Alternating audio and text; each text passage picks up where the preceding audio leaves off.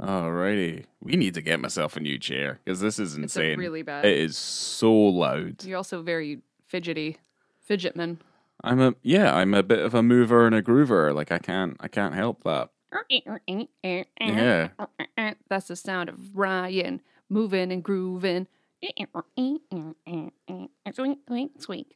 I wish that like everything that I did, like certain choices, like if I made like a really good joke, it sounds like you just selected a character in Jet Set Radio. How would that go? And I'm like, oh, that's nice. Yeah. And then everyone's just like, ha ha ha.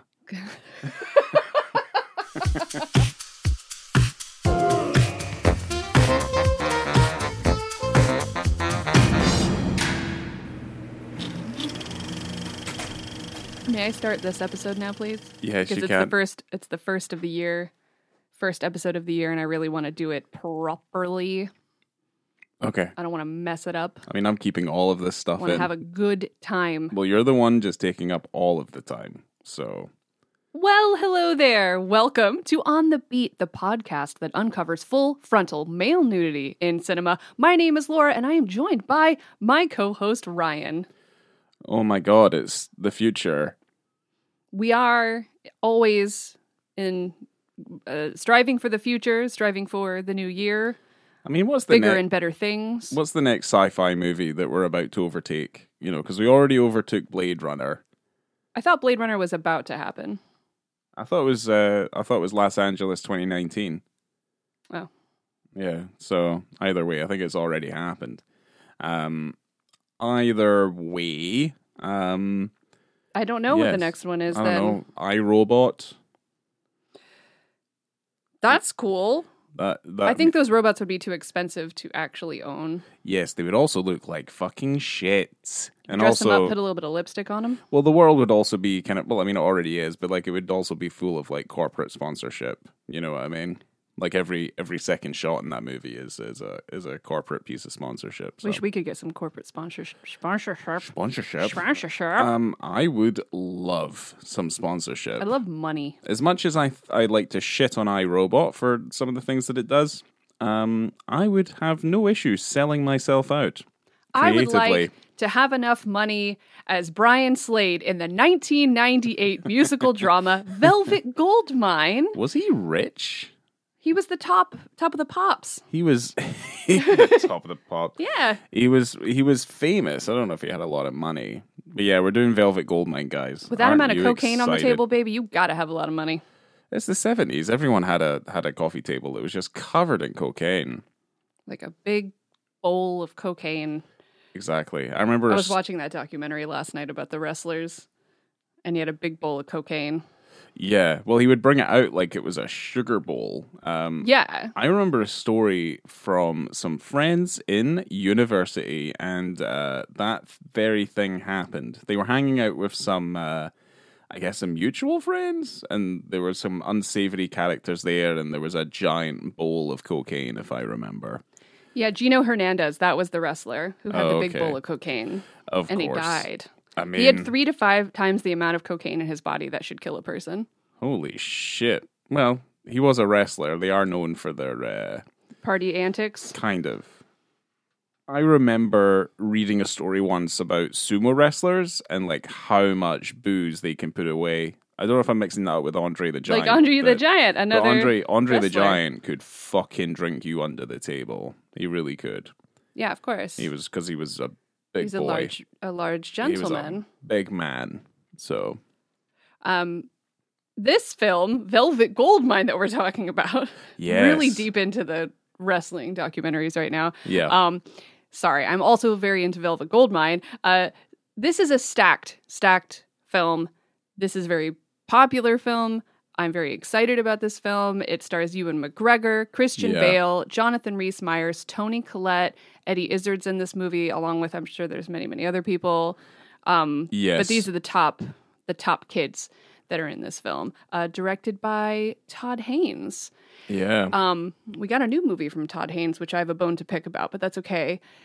Let me give you the very long synopsis I pulled from Letterboxd. Oh, jeez. And then we'll jump into Todd. Okay. Okay. gonna catch my breath. Almost a decade has elapsed since Bowie-esque glam rock superstar Brian Slade escaped the spotlight of the London scene. Now, investigative journalist Arthur Stewart is on assignment to uncover the truth behind the enigmatic Slade. Stewart, himself forged by the music of the 1970s, explores the larger-than-life stars who were once his idols and what has become of them since the turn of the new decade. The tagline of this film doesn't make any sense to me. I think as a teaser, which makes sense. I have a couple of bones to pick about the synopsis, but go on. Give me the tagline first. All right. It makes sense as a teaser for a film, right? Because you want that. You want that tease, you want that mystery. So the tagline is, "Style matters, even when it comes to murder." What? I know. What does that even mean? Nothing. Because he's it means nothing. Because he's not murdered, and they already figure out that it was a hoax. Like anyway, immediately. Almost immediately within the confines of the film's story. Because then he goes into hiding. Right, so I have a couple of bones to pick about this synopsis. Fair. Why, if that's the official synopsis, which I'm assuming it isn't, why... You're assuming it isn't? I'm assuming it isn't, because why would you then cite the Bowie-esque antics of this character when obviously it's set in this kind of parallel world where bands like Iggy Pop and the Stooges and David Bowie and T-Rex and Slade and stuff do not exist. As much as in the film, their music is obviously used within the context of the film to give an idea of the dating of the film as well. Right. Because Bob Dylan is his albums I saw in the record shop, and I was trying to figure out if there was any others, but these are alternate versions of very popular acts from the 70s and obviously the 60s. Yes. So they're referencing this Bowie-esque character as if okay, this is the easiest way in which we can reference this, but it's Bowie doesn't exist in this universe. Correct. Because this Brian Slade character does. And he is basically he's just a Bowie, he's a direct rip of David Bowie. Right, so that's originally what the character was meant to be, but they lost the rights to use Bowie's music. Oh. So they had they were in talks, they were going to do it, and then Bowie at the time was intending to make a similar film. Of course. So then they had to turn Brian Slade into kind of a mishmash of what glam rock was during that time. And Jonathan Rhys Meyers only had about 10 days to readjust to not playing Bowie. And so he made kind of a mixture of Bowie, Mark Bolan, and Brian Eno to kind of create Brian Eno. Right, yeah. Okay. Mm-hmm. I mean, I can see it, and that makes sense.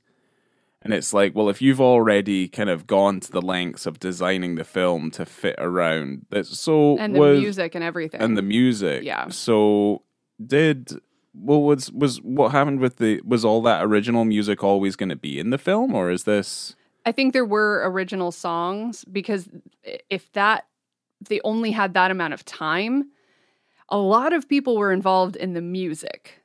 Of course. You know what I mean? So even though, because Jonathan Rhys Meyers and Ewan McGregor did sing some of the songs, some of the Jonathan Rhys Meyers songs were overdubbed by Tom York. Okay. And the Venus and Furs, the group that they had put together for the film, right. Tom York's in it, Johnny Greenwood, Bernard Butler, Andy McCabe, Craig McClune, a lot of, it's a super group that kind of came together to make that, who also wrote songs for the film. So right. They wouldn't have had time. Right. Because I recognize some Tom York in the soundtrack. I think Haynes told Tom York to ham it up. I mean, and they said they had a great time. I mean, it's of the period. I mean, I would also, okay, well that makes a lot more sense. I mean, to be fair, the David Bowie estate, and certainly his son, they're incredibly. I mean, his son's Duncan Jones, I think it is, or Duncan James. I can't remember. He's a very famous director. Oh.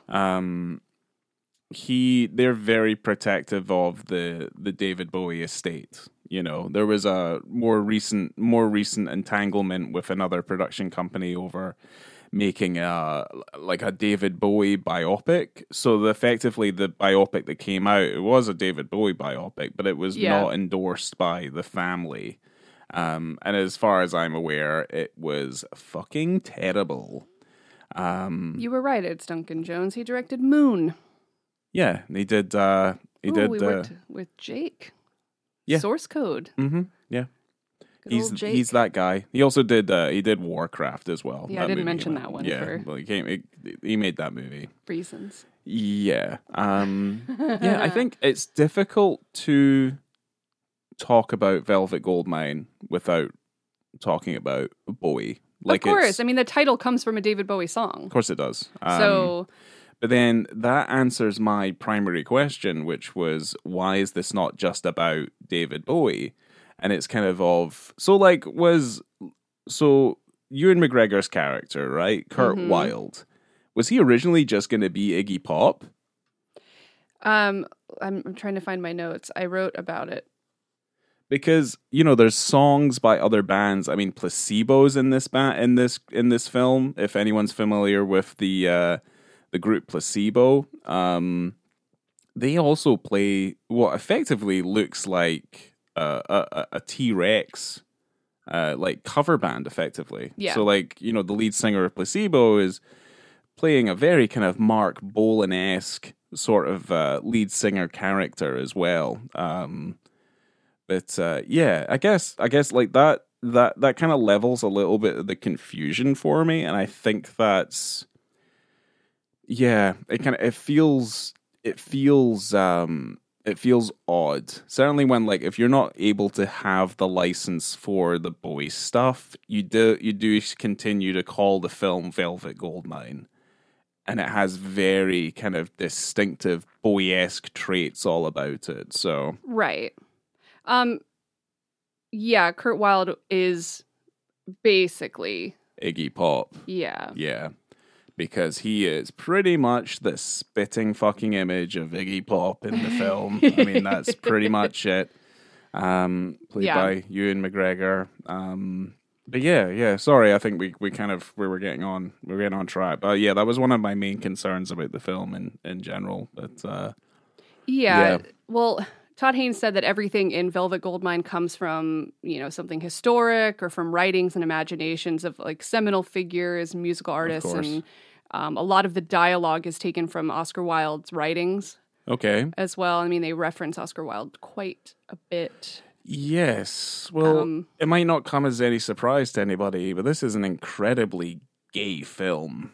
It's very gay. It's a very good example of queer cinema, and you wouldn't expect anything less from the likes of Todd Haynes, Treasure, who's an American film director, screenwriter, and producer. So he came to public prominence with his short film Superstar, which was the Karen Carpenter story that he made in 1987. This wasn't his first short film, but he'd made a handful of stuff. And basically, this film chronicled the life and death of Karen Carpenter using Barbie dolls as the actors, and he plays all the voices as well. I was trying to find that. That sounds amazing. Yes. So, it came into the public attention, but also it falls into a little bit of controversy for fairly obvious reasons. But that kind of gets him his start. Now, we've obviously spoken about Greg Araki, and we'll talk a little bit more about queer cinema and stuff like that, but Todd Haynes is certainly seen to be one of the forerunners within the new queer cinema movement, which we talked about when we were talking about Doom Generation a few episodes back. And certainly, I think... Bus. Yes, and Short Bus. So obviously he's part of a collection of other filmmakers that kind of get classified under this movement, so to speak, from say the 90s and obviously into the 2000s. But yeah, I can jump off and we can just go into some of his films and things. A lot of these will be very popular choices as well, but he also doesn't have a very extensive filmography either. They're all hits, pretty much, in my book. I don't think he's made a bad film, which is fine. That's great. Good for him. Yeah, so it starts off in 91 with Poison, follows that up with Safe in 1995. Velvet Goldmine then comes out in 1998. And then after that, we have Far From Heaven, 2002. I'm Not There from 2007, which is the Bob Dylan biopic. Carol from 2015. Wonderstruck from 2017. Dark Waters from 2019. The Velvet Underground in 2021. And then very recently released May December on Netflix. And that was in 2023. May December has a penis in it, and it is a prosthetic. I am floored. I am flabbergasted. I am furious. You're disappointed. I am madly disappointed in this. Yeah. I don't understand why, but here we are. Here we are. It's ridiculous. Yeah, she's fuming. I'm mad. I was so excited. That movie is very good. If you guys haven't seen it yet, I think we got Netflix. I don't know if we had Netflix left over. We keep canceling it, but we had leftover Netflix from watching The Killer. Oh, right. Yeah. So we tried to watch some Scott Pilgrim, but we couldn't really get into it that hard. I'd rather just watch the Edgar Wright Scott Pilgrim myself. I mean, personally, I would watch it. We just didn't really get into it. But at that point in time. May December has a fake penis in it, and it's ridiculous. I'm very upset. But I did watch Safe yesterday, and that was really good. Yeah, no, he's made some cracking films. If you've not seen Carol's definitely want to watch. Absolutely, it's just like petering out of the Christmas season, but the holiday season. But that's a hot lesbian Christmas movie. Yeah, yeah. Great. You'll find thematically in his films, like certainly he'll have like a lot of gay content in his films. Like he's also a gay man himself, so. Yeah, so he had said that the thing about Velvet Goldmine is he's like, oh, these things, these kind of questions about who's gay and who's straight are meaningless. I loved that period and found it to be radical and continue to feel that way about it because there were no secure identity politics. That's probably why it wasn't a film that was as embraced by the gay community as I would have hoped. There wasn't a clear-cut evocation of gay identity in Velvet Goldmine. And he said that glam rock blurred sexual orientations, masculinity, femininity, English music and American music, dandy music hall influences of English culture, and the hard rock world of American post-hippie music. Yeah, I guess like that also comes as a bit of a double-edged sword as well, just because of the issues I feel come surrounding not just like glam rock in general, but like the 70s as a period for I guess one of the bigger things is like, Gary Glitter and obviously the allegations surrounding the late David Bowie. So I feel like those things can't be overlooked when you talk about the 70s as a musical period as well. So Gary Glitter was a monster. Yes, That's what I mean, is that it only goes so far. David Bowie did end up seeing the film, and he said, when I saw the film, I thought the best thing about it were the gay scenes. They were the only successful part of the film, frankly. Okay. He liked the gay scenes, and so did I. Yeah. There's... that's something that I like about it when, they're interviewing, you have the guy from the BBC interviewing people on the streets and saying, oh, are you bisexual? And he goes, yeah, I like men, I like women, it's all the same thing. And I'm like, yeah, whatever. Yeah, I mean, I would say there's some really nice stylistic flourishes. There's some shots in the film that remind me of like Maisels brothers, like documentary, like footage, like that sort of thing, like straight out of. No, well, they didn't do Sympathy for the Devil. That was Godard, but they did do like Gimme Shelter and stuff like that. And that kind of reminded me of those sorts of those like interview vignettes from 70s talking to bands and stuff in press conferences and things, which I think this film captures like relatively quite well. If there's anything you can say that's like flawless about the film, it is its sense of design, its fashion. It does a very good job of categorizing, I guess, the evolution and the progression of this musical movement. And it feels very authentic in that sense. Certainly coming from, I guess coming from a filmmaker who obviously did not grow up in the UK. I think it has a very good sense of like the pulse that musical movement. Even to say, like, I would even compare it to like Quadrophenia, which was obviously about it was more about the mods than the rockers and the glam rockers. So yeah, I would say it has a very good sense of like the zeitgeist of the time. So yeah, he said he wanted to make a film that rekindled the spirit of the late 1960s and early 70s filmmaking, like the culture that produced glam rock and like the hybrid of various unexpected influences that crossed each other, like the underworld mixing with the avant-garde, rock and roll, gay cultures, and then producing certain kinds of art and music. Yeah. Yeah, I think it does a really good job of that. And certainly like myself, you know, I like T-Rex. I like Slade. Yeah. Certainly, you know, as much as it's not very fashionable to say that you like David Bowie, I do feel like his catalog of music is kind of unparalleled to quite a number of his respective kind of artists as well. So, you know, you just have to dance in secret. Yeah, kind of. Well, it's like people who say like dance in secret to Michael Jackson. Yeah, it's like dancing in secret to Michael Jackson. I mean, we right, well, you've got that Michael Jackson video game for the Wii. It's a really fun video game. You can't deny the fact that they made fantastic music. It's just a shame that like, well, it's not really a shame. It's just kind of like, you know, it's a shame for the people involved. Yeah, it's a shame for the people involved, and it's like it's kind of it's more tragic than you know than anything else. And certainly, there's no as much as I didn't. Well, no, there is Gary Glitter music in the film, but his crimes didn't come to light until I think the 2000s or something like that.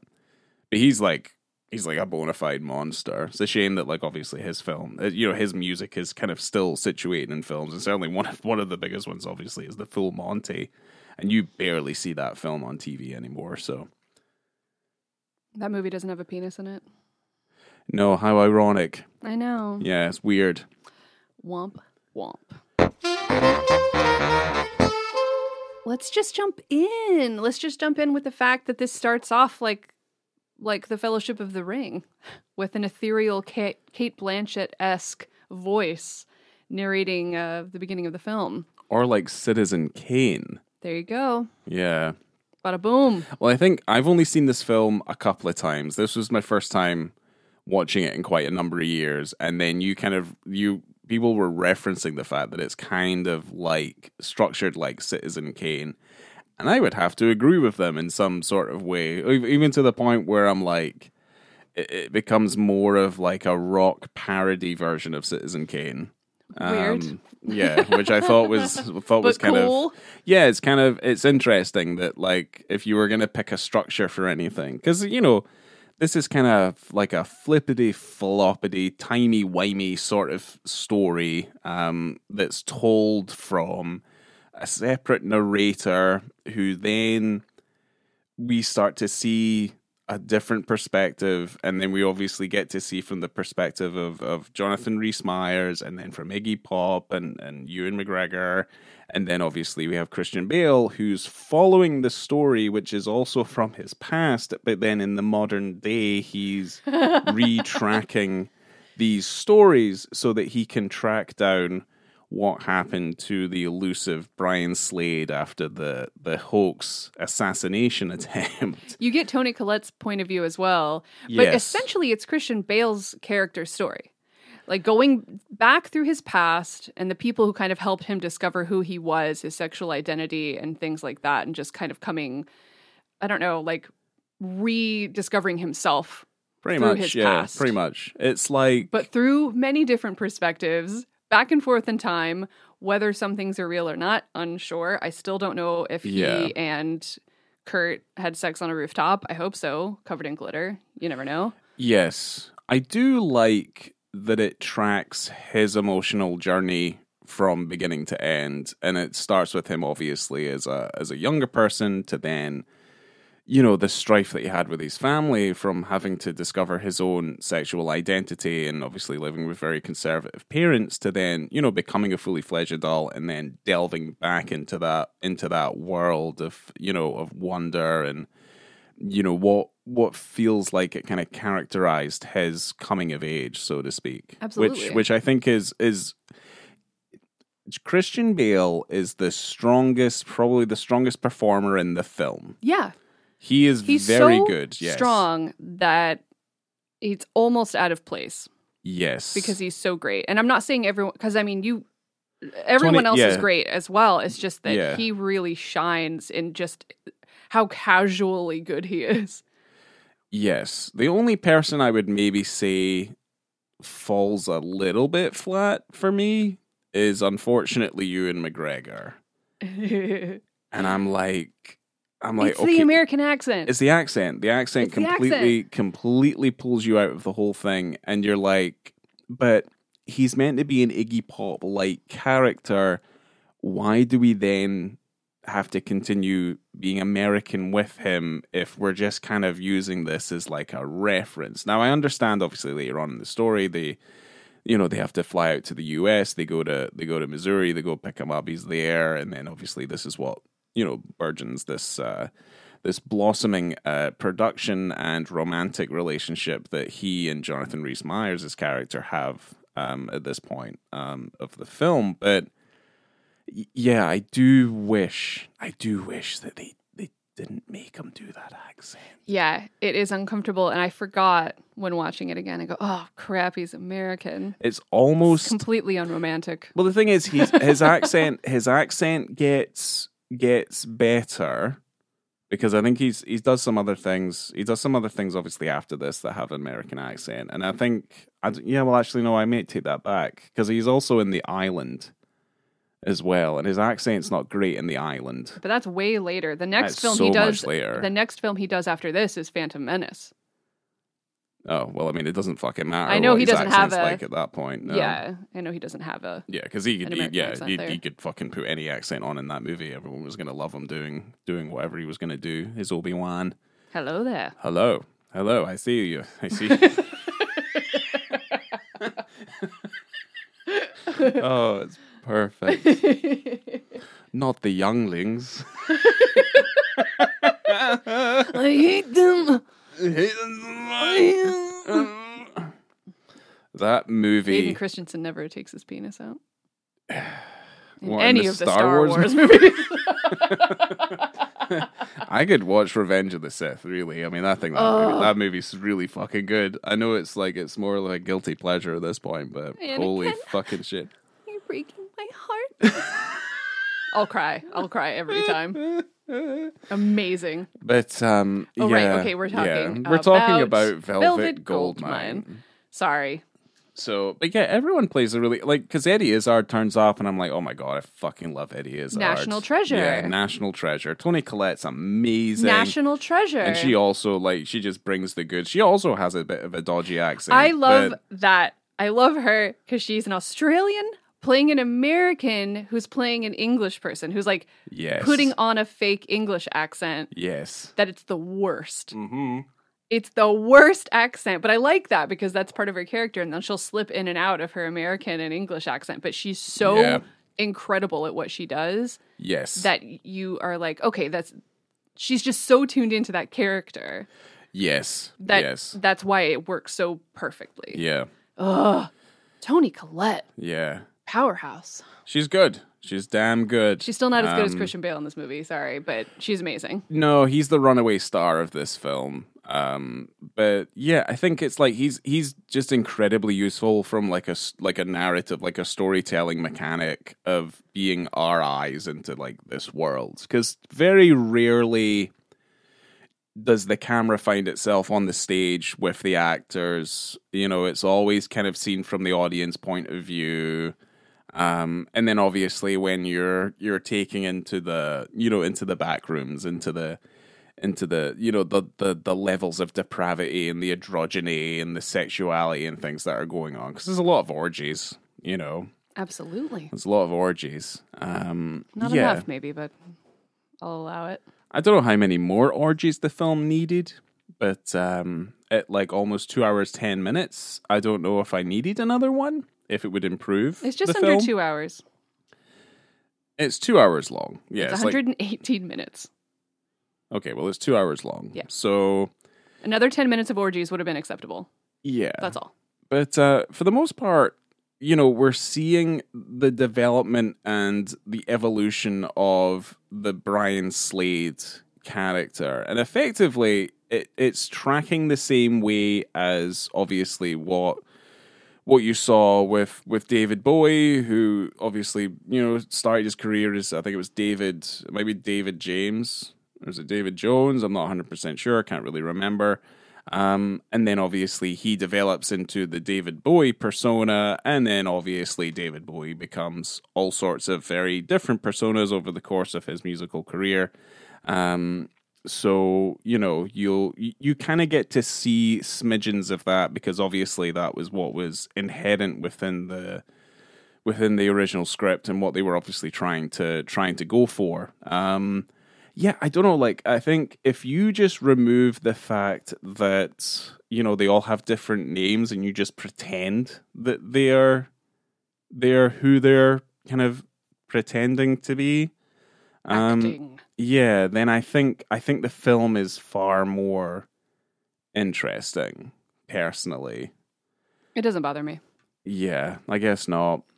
I think it's fine. A lot like the original music, because I think it would be harder to do that, because then everyone's going to expect a pitch perfect portrayal. But you could have a little bit more fun if you're Brian Slade rather than David Bowie. You can have a little bit more fun with it and make it your own thing. Even though they all take from the characters, they're in what's my word? It's not intimidating. Imitating. Impersonating, imitating. Yeah. It's not even early in the day and I can't think of words. It is late in the afternoon. Yep. But yeah, I don't know. I feel like because again, like, you answered all those questions and stuff for me. The comparisons are, because there's plenty of well documented material out there tracking moments of this artist and of his life and of his musical ability and things like that. Like, there's been countless documentaries and stuff on the man up until this point as well. So yeah, I find it difficult to separate the Brian Slade from the Bowie, because it feels so intrinsically linked and influenced by that. I know that I would be very angry if my favorite pop star was shot down at the very beginning of a rock show. Crazy. Rather than the end. I thought that was quite selfish, especially because it's a hoax. Yeah. He just got on stage and then he gets shot? Ridiculous. And you paid for that ticket? You paid for that ticket. Weird. Reminds me of the time in 2004 when I bought tickets to go see David Bowie, the real David Bowie, in Miami, and the show was canceled because a lighting technician fell and died. Oh, wow. And they canceled the show. I guess they'd worked together for a long time, and he was very sad that, he would have to sing and perform on stage where someone had just perished. So fair enough. But then David Bowie died, and I never got to see him. Yeah, that's a shame. That's a shame. But shame that the guy died as well. But talking about performing. Shall we? I don't know. I kind of jumped right into the penis scene. I don't know about you. In my notes, because it's only about half an hour in. Where are you at? I mean, I've kind of said everything. Let's do it. Really? Let's do it. The only thing I didn't really speak about was that Christian Bale has like a kind of Sheffield accent that goes on in the movie, and I was trying to think of like, because he's relatively quite flawless in the film, I think. I don't think he puts a step wrong. No. But then I was like, what's an accent that I didn't like of his? And it might have been his Batman. Oh, yeah. It's not his accent you didn't like. It was the Batman voice. It was like he's like everything's pressed up against his face, and he's got like, when you put on like a scuba mask and it like stretches out your lips, like you've had that, and he just like, and it just doesn't sound good. At least like they fixed that with the other movies where it's just like he's a multimillionaire, he just has a voice changer. It's like, that makes sense. Just watch the first series of The Trip with Steve Coogan and Rob Brydon, and then they do the Batman and the Oh my gosh. What, Bane? Bane, what's wrong with me? The Bane voice. Yeah. Back and forth. Okay. And it's perfect because it is very difficult to understand. I can't do it. I can't. Yeah. She just put her mouth up to the microphone And like she was up. gonna. I'm not gonna do it. Weird. It's gonna sound weird. Yeah, let's get into this penis scene because this is a great scene. Love it, and I love the story behind it. So this scene comes in at 35 minutes and 28 seconds. Yeah, and it is classic Ewan McGregor, the star.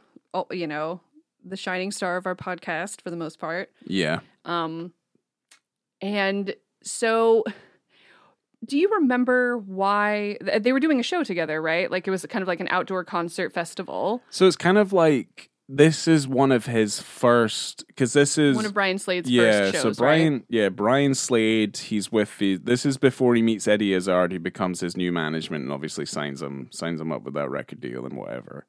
And this is kind of his formative years, I guess. His long hair, almost hippie phase. Kind of, yeah. This is like his, I don't know, his Space Oddity years. There's another album, I think, before Space Oddity, and I'm using David Bowie as a reference because it's plain as sea. You can this is obviously what it's based on. But yeah, it's a little bit more folksy. It's kind of got those twangs and stuff to it, but people are just like, this is fucking shit. Because I think this is like the end of the 60s. So there's still the mods and rockers thing going on. So his music kind of falls somewhere in between.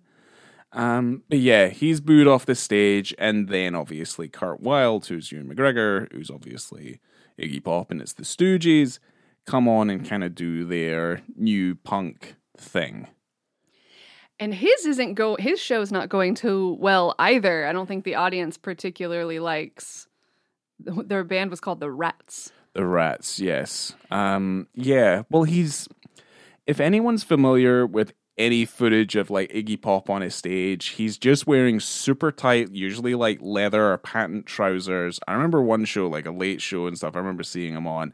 His trousers were like see-through. He wasn't wearing any underwear. Awesome. That's all you could see with his dick. And he's wearing like a see-through. He's but basically. I've got to get you to watch The Greasy Strangler. Right, okay. Just throwing down a Greasy Strangler reference with a see-through trousers.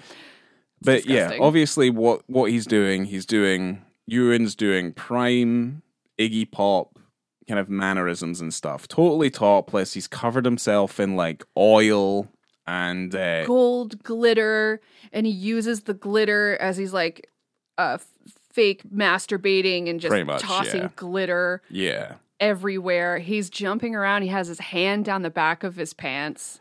Big fuck you energy. And he's flipping off the audience the whole time. Yeah, he's reacting to the energy of the audience. And this scene itself, I mean, it's seen as like a big fuck you, but yeah, he takes off his trousers and he kind of bends down and he shows them his asshole.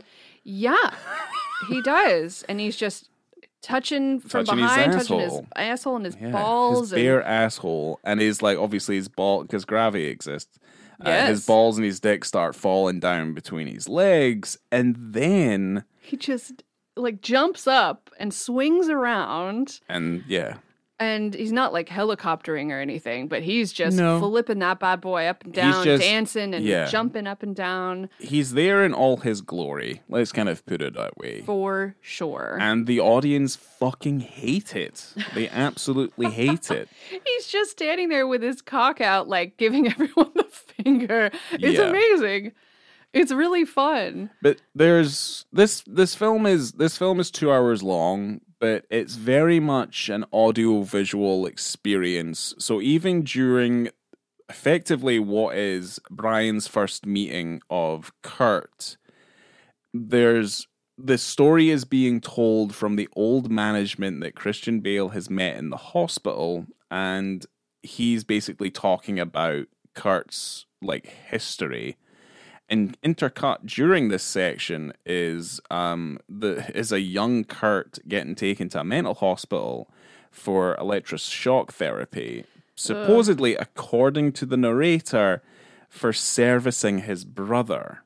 Yeah. So you're kind of like, oh, this is kind of fucked up. And he's been doing things with his older brother. And it's intercut in such a way that, like, when he goes to get shocked, a Molotov cocktail hits the stage. And I think one of the last shots of him, and I think it's a shot that recurs, is him basically covered in like soot, because obviously it was a fire that was obviously engulfing the stage at that point. But during the course of this, there's just a lot going on in this one moment. He does put his trousers back on, and he continues to perform as normal as they could during the circumstances. So there was an interview, and Ewan McGregor was asked how far he thought he might go in the Kurt Wilde role, because he is portraying a version of Iggy Pop, and he said he always had his cock out. He is very fond of his penis, I think. Yes. I'm rather fond of mine, too. It made sense to me that he'd always be whipping it out. There's only 400 extras there when I did it. Todd had written in the script that Kurt turns around and moons the audience. I'd seen Iggy Pop do this thing where he stood stock still, staring at the audience with his hands down the front of his trousers. And then he started to jig about, and his trousers fell down as he was dancing. He goes, I thought I'd do that, but then I ended up pulling my willy out and sticking my head between my knees. I had no idea that was going to happen, and the camera crew certainly didn't. I'll never forget their faces after the first time. Wow. I mean, he's playing the character, or at least the representation of that character, to the best of his ability. Because I think, to me, that's just Iggy Pop behavior. Yeah, that's completely Iggy Pop behavior. So yeah, I mean, he said that he kind of got really into that rock star persona. So he just really went with it. Did his research. Took his penis out. He watched Iggy Pop on stage, and he was like, you know what? I'm just going to do that. Yeah.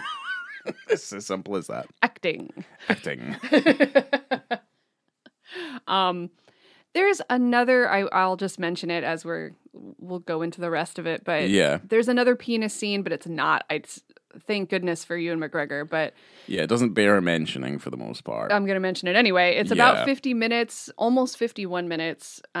It's after the New Year's scene where Toni Collette's character, Mandy, kind of agrees to marry Brian Slade. Yeah. And it's kind of intercut back and forth between the New Year's party where they're hanging out, and then he's singing to her under some trees. And it's this musical montage, but there's a sexy musical montage with a fireplace and just bodies and skin and lots of Toni Collette nudity.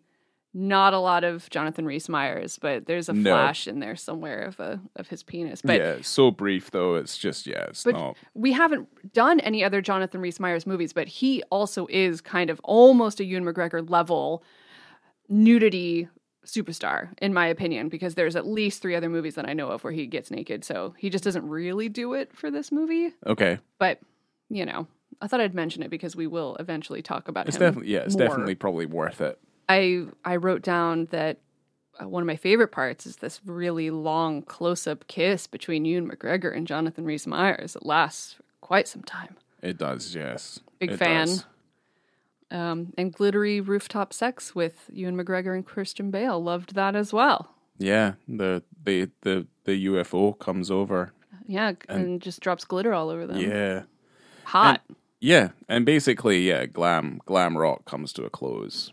Effectively. Glam Rock comes. In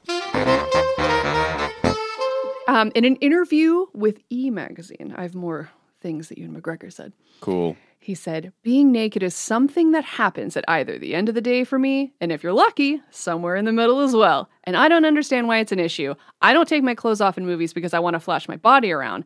I take my clothes off for movies because I'm an actor. Okay. That's what he said. Yeah, no, that's fine. That's all right. I'm glad he's like open and honest and stuff absolutely. about it. But it's It's a slippery slope when it's just like, well, I'm an actor, and you just start taking your clothes off, and people are like, whoa, hold on, what are you doing?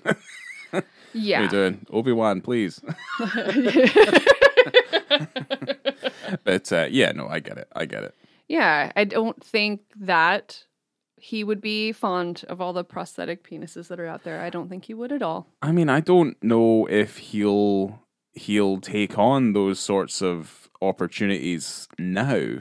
To get naked. Yeah, probably not. Probably like because he doesn't probably need to now.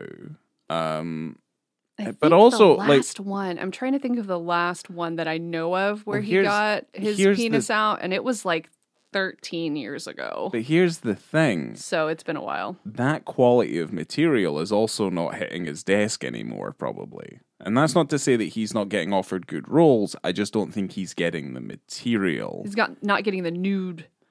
No, roles. I think as time goes on, we've spoke about it before. I think media itself is getting a little bit more prudish in one way or another. Like, that's how I kind of feel about it. It's getting a little prudish. It's an interesting push and pull between the prudishness of media and then just this other extreme push for the opposite. Yeah. And it's a really, really weird time right now because we are getting a lot of... I mean, the movies that have been coming out recently, obviously, the movie we just did before this one was Saltburn. Yeah. And you have Barry Keoghan who gets naked and he is a naked man in this film. And that's a good example. Right. Yeah. Poor Things as well. It's another push for more kind of casual nudity that you would see. I mean, that movie is insane, but yeah, I don't know. There's a lot more of that stuff coming out recently. You have it on that end of the extreme, but then you also have these weird like fakey things, right? And like stuff that's maybe not meant to be gross out, but it feels a bit gross out. Any type of HBO show or like Euphoria, stuff like that, where you just have a guy that gets his penis out. Just let the guy take his penis out. Yeah. Because you can find actors that'll do it. I feel like a lot of times it's just offered to them. Like, hey, you don't have to do this. As in, also, I'm going off on a tangent. I'll be fast. But like in Men as well, where Roy Kinnear was going, he's like, yeah, I'll just take my penis out. No big deal. And then they're like, no, we're going to make some fancy pants for you. So you don't have to. And he's like, oh, okay. So apparently this was quite a tough shoot. I don't know if it was like a budgetary thing, but Ewan McGregor said they lost the whole lighting crew 3 weeks into the production. And he's like, I don't quite know why. He's like, maybe they didn't like that we were filming a bunch of men fucking each other up the ass on a rooftop in King's Cross. Okay. Yeah. It's a shame that I couldn't find the international cut of the film, which is an extra 5 minutes. It's 123 minutes. Yeah, I wonder what would be that extra 5 minutes. It's a little difficult to find this. I know this film it's not, I don't know if it's streaming for free anywhere right now, but you can rent it, at least at the time of this recording, but it's kind of a pain in the ass to find. Yeah. If you want to purchase it. I used to own it, and then we had to go and find it again because I sold a bunch of stuff because I moved out of the country. It makes sense. I had reasons. Yeah. But yeah. Also, I was wondering why recently, which I did some research, why we haven't seen Jonathan Rhys Meyers as much. Right, okay, yeah. Because he's a beautiful man, you know? And I've seen him in some kind of weird low-budget films that are streaming on like Tubi and stuff recently. The thing I remember him the most from was The Tudors. Of course. Yeah, where he's just fucking... That made him a big, bright, shining star. The Tudors was fun. Tudors was a good show. Yeah. Yeah. I guess he had a lot of problems with alcohol, and he probably still does because he's been arrested a few times. He's been detained, mostly at airports. Okay. And he crashed his car in 2020. He drunk drove. Crashed. He drunk drove crashed his car while drunk droving. Okay. And well, that's a shame. Feel better soon, I guess. Yeah. I hope he's okay. Mm-hmm. Seems like an okay person. Anyway, Doesn't sound like he's okay. Sounds like he gets drunk at sounds like airports he's- and says some horrible shit. and just abuses flight staff. Yes, Yeah, it sounds that is fucking horrible. that is his Christmas kink. Oh dear. In terms of accolades, I think this film was nominated for quite a few things. It was nominated for Best Costume Design at the Academy Yeah. Awards, and it won Best Costume Design at the BAFTAs. Obviously, Yeah, it makes sense. sequins. Yeah, you can't go wrong with a bit of glitter and sequins. There's one glitter you can go wrong with, Yeah, Gary. the GG. yeah. What a monster. Ugh. Yeah. So, is there anything else you want to add before we jump into the ratings? No, Wow, great. let's go. Let's go. Let's fucking go. So in terms of, I'll go first, visibility and context, I gave it a 4.5. Okay. Why are you docking it a half The star? only reason I gave it less is because I wanted more. And I thought it should be there more. Oh, because you're greedy. I am well, here's the greedy. thing. I just gave it 5 because they don't come any better than this, to be honest.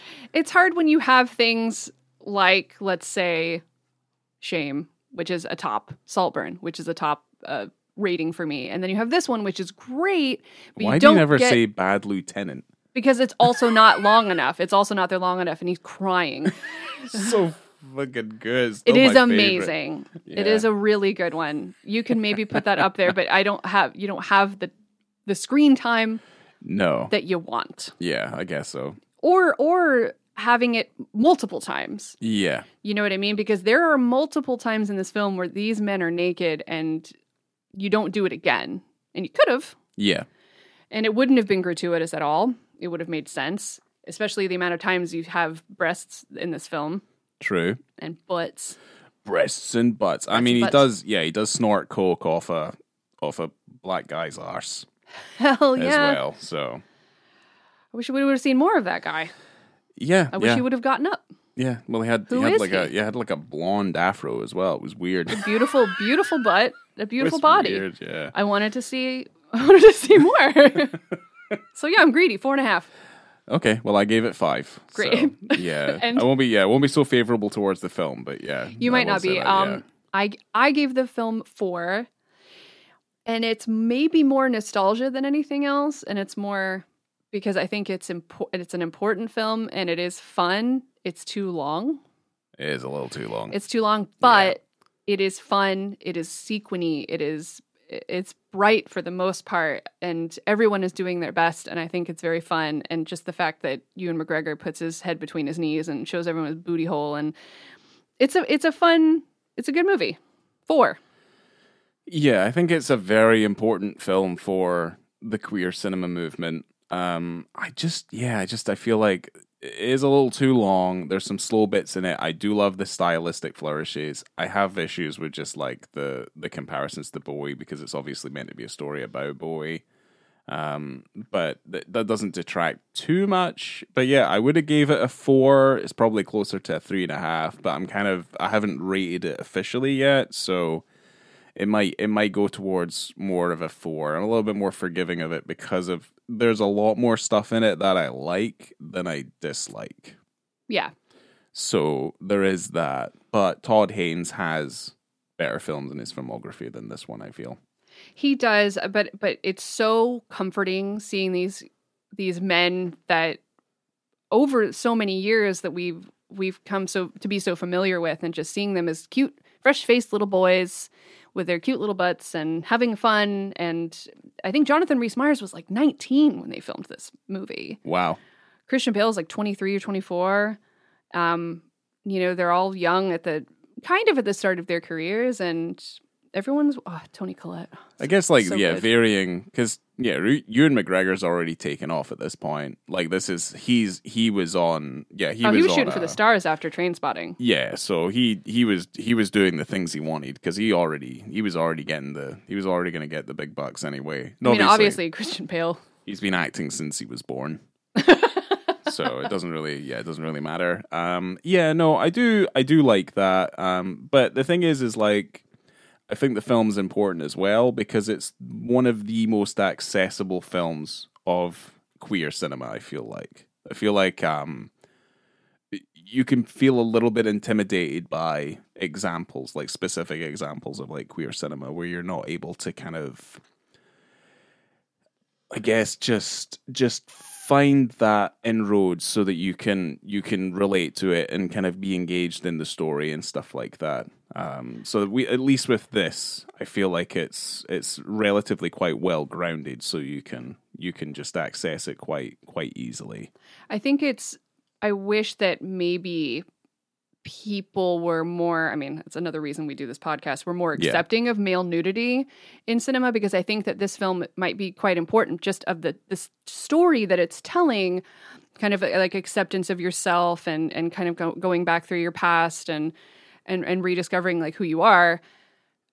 Would be nice for people to see, like young people who maybe are in that kind of same state, figuring out who you are.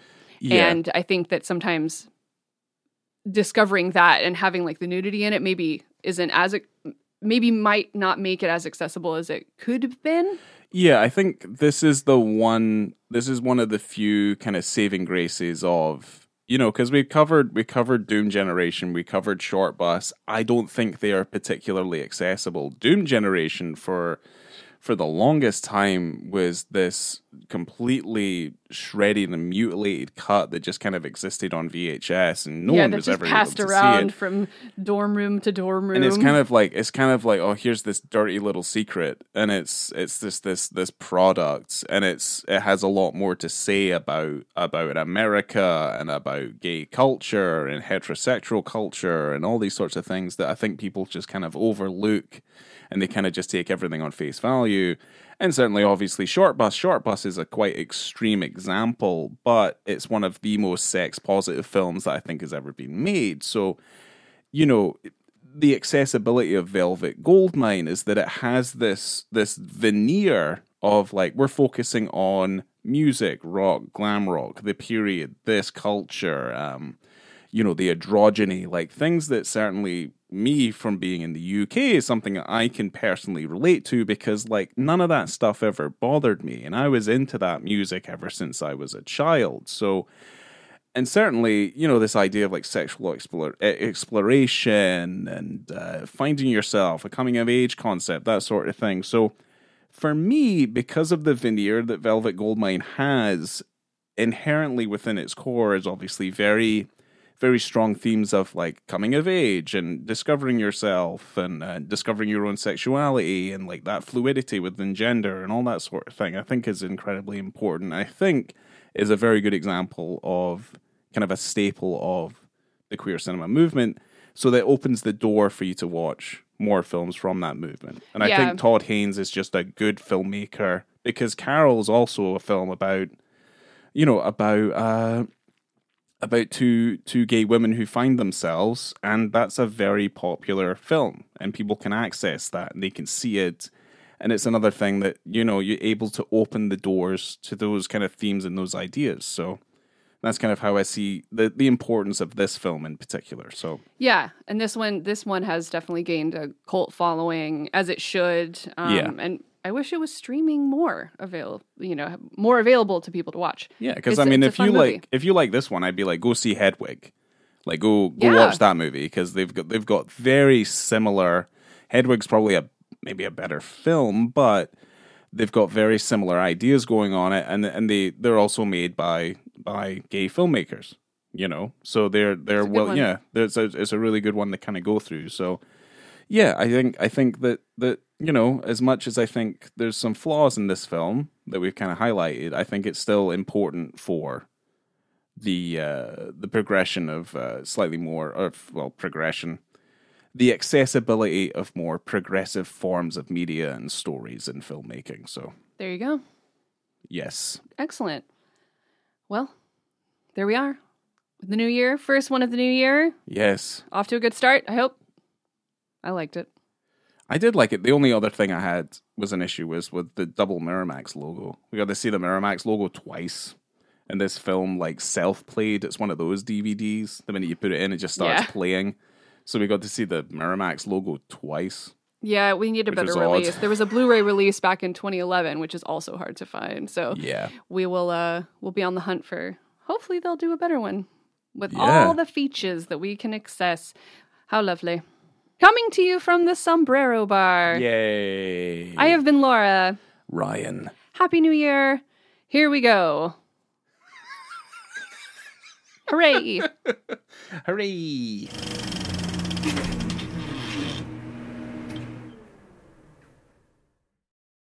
This is a New Year's movie. You know why?